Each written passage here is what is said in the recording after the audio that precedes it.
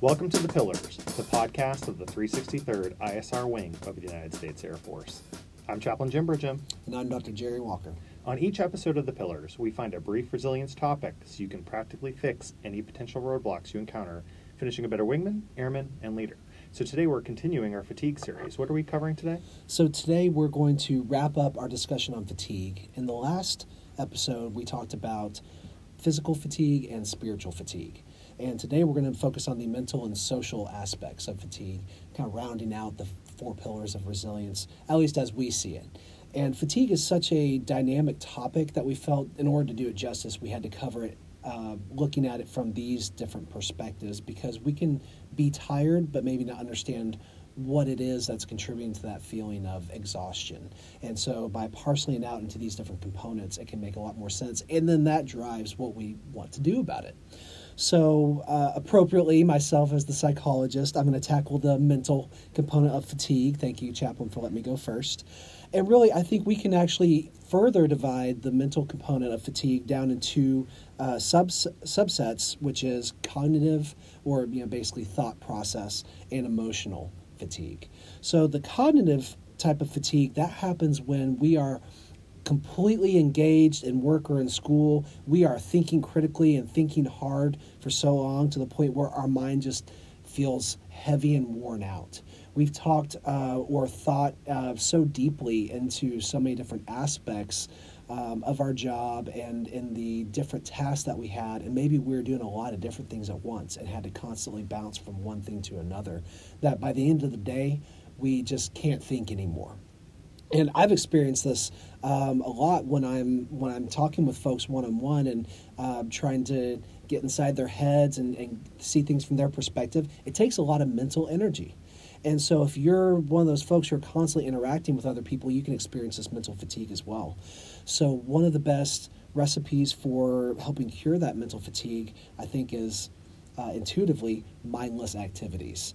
We essentially want to give our brains a chance to switch off so we can detach and unwind and not have to make big decisions or keep applying that strategic mindset in things that we do. So I know a lot of our folks like to play video games. I myself am one of those, but I'll tell you, when I am mentally exhausted, cognitively exhausted, the last thing I want to come home and do is play a puzzle video game. Or one that requires me to think logically or analytically. I want a corridor shoot 'em up type video game. I'm sure you guys can think of the popular ones out right now, but that's pretty, mind-numbingly straightforward. You basically direct your target and you shoot. Yep. Nothing complicated about it, but that's good to help me unwind in those types of situations. And also, I would say, when you're in that state and you notice that you're feeling cognitively fatigued, you want to avoid making really big life decisions.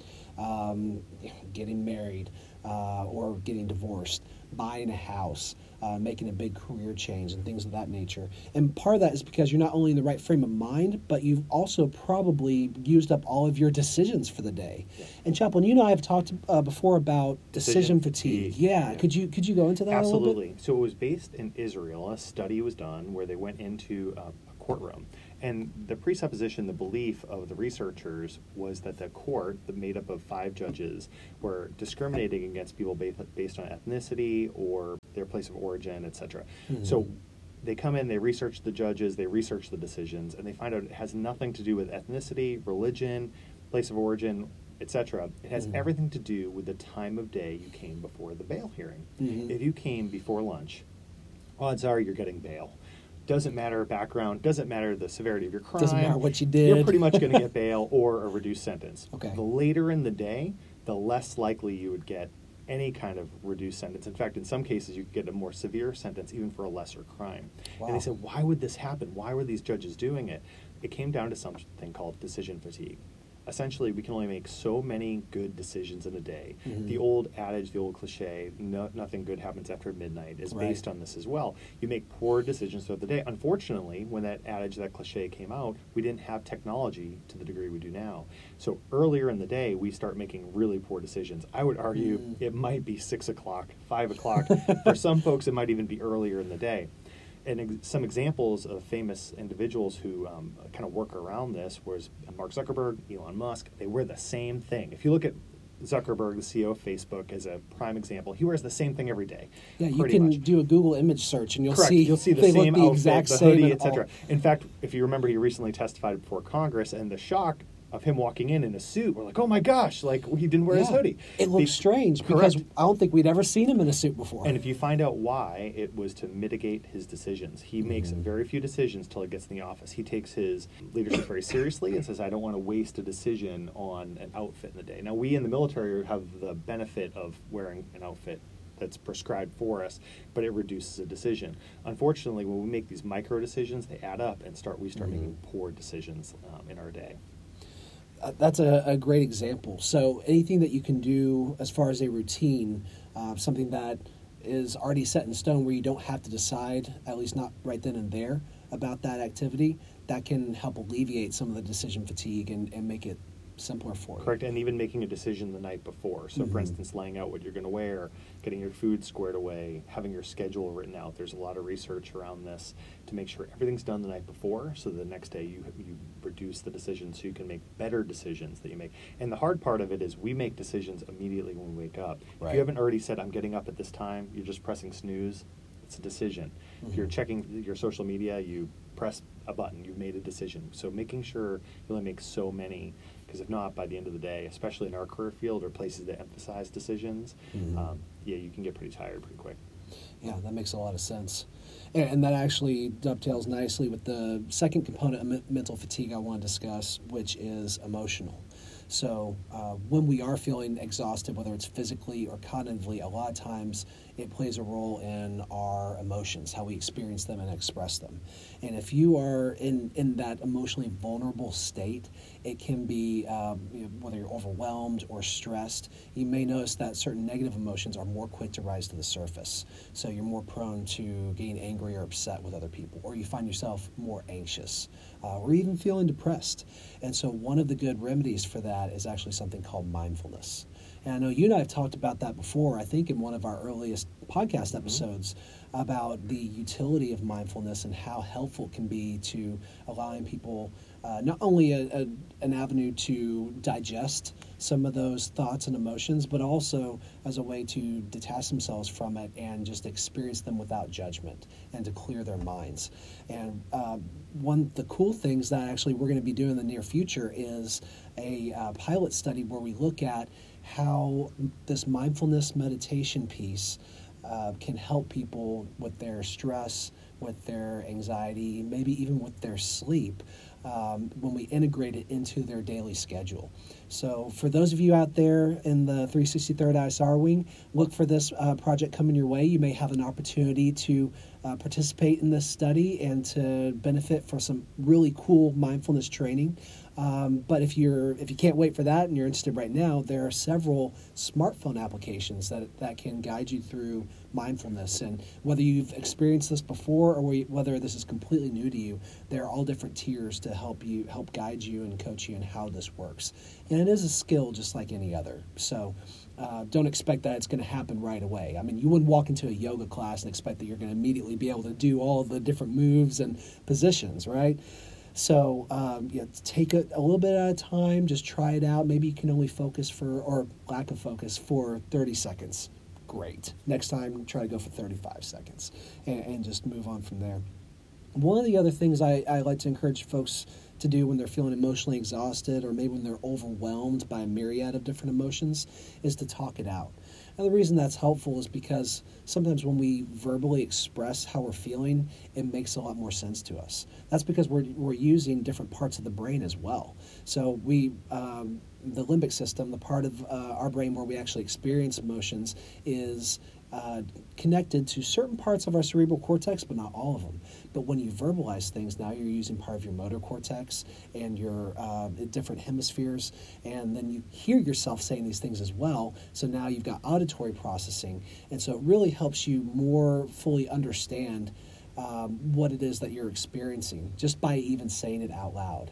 I don't know if you've ever been in this situation. I certainly have, where I expressed a concern that I had to somebody, and then I just thought to myself, wow, that made sense in my head, but when I say it out loud, it sounds really silly or it's really stupid. It's because that we're able to process it more. And if that's not your cup of tea, or maybe this is something really sensitive that you don't want to discuss with somebody else, you can just write it out. I've covered expressive writing before in one of the 5 Minutes to Thrive. I think that's a really good avenue to get some of these complex thoughts and emotions out on paper and get some of the same benefit from it. But if that's not your cup of tea, we got a third remedy, and that is avoiding the things that are going to exacerbate you and your experiences in that emotionally vulnerable state. So sometimes when you're feeling sad, you want to listen to a sad song, or you're feeling angry, you want to listen to some hardcore heavy metal. Great. There's some research that says that can be really helpful. But be careful, because sometimes that can also prolong that emotional state as well. So, for example, I would not tell anybody who's been really sad and tearful in the recent past to go watch The Notebook, or to, listen to Sarah McLachlan, those commercials, right? The ones I'm referencing, because that's just going to exacerbate and really exploit how you're feeling emotionally. You need a chance to draw back from that, to get yourself centered, maybe do some mindfulness before you're ready to engage in some of those more emotional types of activities. Sweet. Well, the second aspect of fatigue we're covering today is social fatigue, and there is also two sections of social fatigue. One is general social fatigue, and the other one is something that's used in colloquialisms as your social media fatigue, also called social fatigue. So we're going to kind of hit both. So the first thing is, what is social fatigue? Social fatigue is the tendency to get drained, and that's regardless whether you're an introvert or extrovert. Could you briefly explain what the difference between introvert and extrovert is? Sure, and thank you for giving me the opportunity to do that, because I think there's a lot of popular misconceptions about what those terms actually mean. The original psychological construct of introversion versus extroversion actually has to do with the idea of where we get our energy. So introverts prefer to be alone because it's like where they can recharge their batteries, whereas extroverts love to be out in a crowd of people, and the more the better, because that activity actually feeds them energy, and it excites them, and it gives them enthusiasm. And so we all will love to do a certain amount of this at different times, and maybe sometimes we're feeling more social, maybe sometimes we want to be more solitary, but we've all got a certain level of threshold where we actually need to detach, and we need to find a place where we can recharge. So we're all existing somewhere along this continuum from introversion to extroversion. Rarely will you meet somebody who is 100% introverted or 100% extroverted, but that can vary too, just depending on the other things that are going on with us that day. Yeah, and I know as a high E extrovert person, I still need breaks and time away, especially if you're in a situation where you're interacting with folks all day. I go home, and the last thing I want to do is talk to anyone. So I just need a small break. So the first thing you have to recognize is the need to ration your social commitments, to make sure that you're not going home and scheduling a whole night of going out after a whole day of high interaction, unless if you're drawing energy from it. If it's exhausting to you, you need to have breaks or time away. Recognizing the need to get away is a great first step as well. Or maybe if you work in an environment where you have minimal social contact, making sure that you're intentionally building that into your schedule and your non-work time is really important. And even at work, taking mini breaks. So if you're in a position where you're interacting with people all the time, maybe you're a first sergeant, chaplain, psychologist, all of those in our wing, taking those mini breaks, 5 minutes just to get away, you walk around the building, etc. And communicate with friends. So if you're out and about, you're on a weekend with your friends and family, say, I just need some time. I just need a few minutes to myself. And honestly, just being extroverted and out with people doesn't make you more spiritual. Jesus got away in a boat. The Prophet Muhammad needed to go into a cave for a period of time. The Buddha would meditate by a tree. These spiritual leaders needed time to themselves as well. So your extroversion is not correlated in any way, shape, or form to spirituality, and frankly, neither is introversion. We need a combination of both, like you addressed. Now, social fatigue is addressed there. To move on to social media fatigue, I think it's important in our world where we're constantly connected. So what is social media fatigue? It's the average person, they look at media, they start feeling anxiety, they start feeling overwhelmed. If that's you, then you may have some fatigue around this area. We have to recognize that half the world's on social. The average person spends about 20 minutes a day on social, although some people spend hours. And the best way to do it is to first step away from social. Just take a few minutes, take a day, take a fast. Some people will use a spiritual time like Lent to say, I'm not going to get on social media for 40 days. So that might not work for you. So maybe just take a few hours away. Do something like read a book. Oh, go ahead. Yeah, and to clarify, I mean, there's nothing necessarily nothing bad wrong about, at all. about No. social media. It's just at some point it can start to run your life to where you feel like you have to check it regularly. You get anxious or stressed when you don't have your phone with you, or when you haven't checked your social media in a while, or that notification acts like a Skinner box that we talked about before. It's reinforcing and gets you all excited, like I've got to check this notification. At that point, you're starting to have the social media involved in your life that it is essentially running your life, almost like an addiction. Well, and what's interesting about it is if you change this to fitness training, if you're on a special regimen of any kind, and whether you're training for like a swim meet or a long run, there are periods of recovery built into training, regardless of the training. So you're swimming all the time. There will be a week off where you're going to either go hiking or do something mild, and that's correlated with higher performance. When the world record was changed for running, when it was beaten, it turned out the individual had taken a week off before the meet. That they had gone hiking instead. And that's something that's brought into training even for world-class athletes. The same thing with learning. We can continually be learning, but there's a period of time. You should probably take a couple weeks off a year and go maybe read fiction or do something else that's not related or correlated. Yeah. So stepping away from social is totally fine. It works in other disciplines. It works here. And you've called it a fast before, a social media fast. Yep. So what does that practically look like? Instead of going and checking your favorite social media account, go pick up a book. And I'm talking an actual book, not your digital reader. And shutting off notifications. So if you are reading on your phone or whatnot, or a tablet, shut off notifications so that you can read your device without getting a ding and clicking on it, because that alone is going to pull you away and distract you from reading.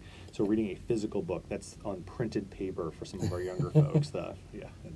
And shutting off your notifications when you go to sleep. So it doesn't interfere with falling asleep or staying asleep. And one thing that contributes to social media fatigue are those notifications in the middle of the night where people wake up or they have a problem sleeping, and then they end up scrolling for hours on your favorite social media. And it happens all the time.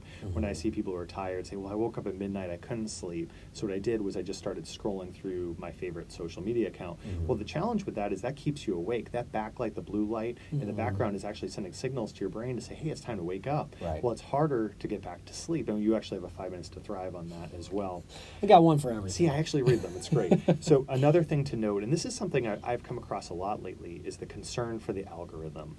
The algorithm is something used by I think all social media, to help ensure that the other viewers see your posts. And one thing that the algorithm favors is posting multiple times a day. So if you post 4 times a day, it's more likely that people in your feed will see your post. Well, many people will take this so seriously in their personal lives. It's like, I need to do a post. I have to do one at 10 o'clock, 'cause if not, no one will see my feed. Well, my opinion is to just kind of step back if that's you. I understand there's some reasons for that, like maybe your organization uses social media, or you got a business. You have a business, something like that on the side. However, my opinion is if you're going to post, just be creative. First, always use OPSEC, but be creative. Be who you are on social. Post something that you drew or something you're interested in. Be authentic. Don't put a facade on Facebook. We all see the perfect everything that's there. Just be who you are. And I think most people know that they're getting a biased representation of other people's lives, that they're only seeing the positive and they're not seeing the negative. But that still affects us non-consciously. And a lot of people, especially those who spend a lot of time on social media, can actually start to become depressed because they see all these great things going on in other people's lives, and they ask, why isn't my life like that? Why am I not at that point? I remember when I went through the life stage where all my friends were getting married, and all my friends were having their first baby, and all my friends were getting this new job or a promotion. I was like, am I behind the curve here? I'm still in school. Like I'm missing out on these life stages. Everybody's ahead of me. But to realize that we're seeing the good, and maybe we're only presenting the good too, there's probably plenty of other people who are feeling that way. So it can be good to get a break and just recenter and remember that life is life. It doesn't all happen from this biased perspective. And to use that life is life analogy to close with is pick 1, 2, maybe 3 social media accounts to have. You don't need to have 100 social media accounts. I meet people like, oh, this is the newest one. I've downloaded it, there are tons out there if you're not familiar. Mm-hmm. Just pick a few and stick with it. You know, I haven't updated my MySpace account in a long time. I don't know, our listeners might not even know what that is, but just note it can just take a few, and that way you reduce your time. There's other things in life than what's on your digital device. Right.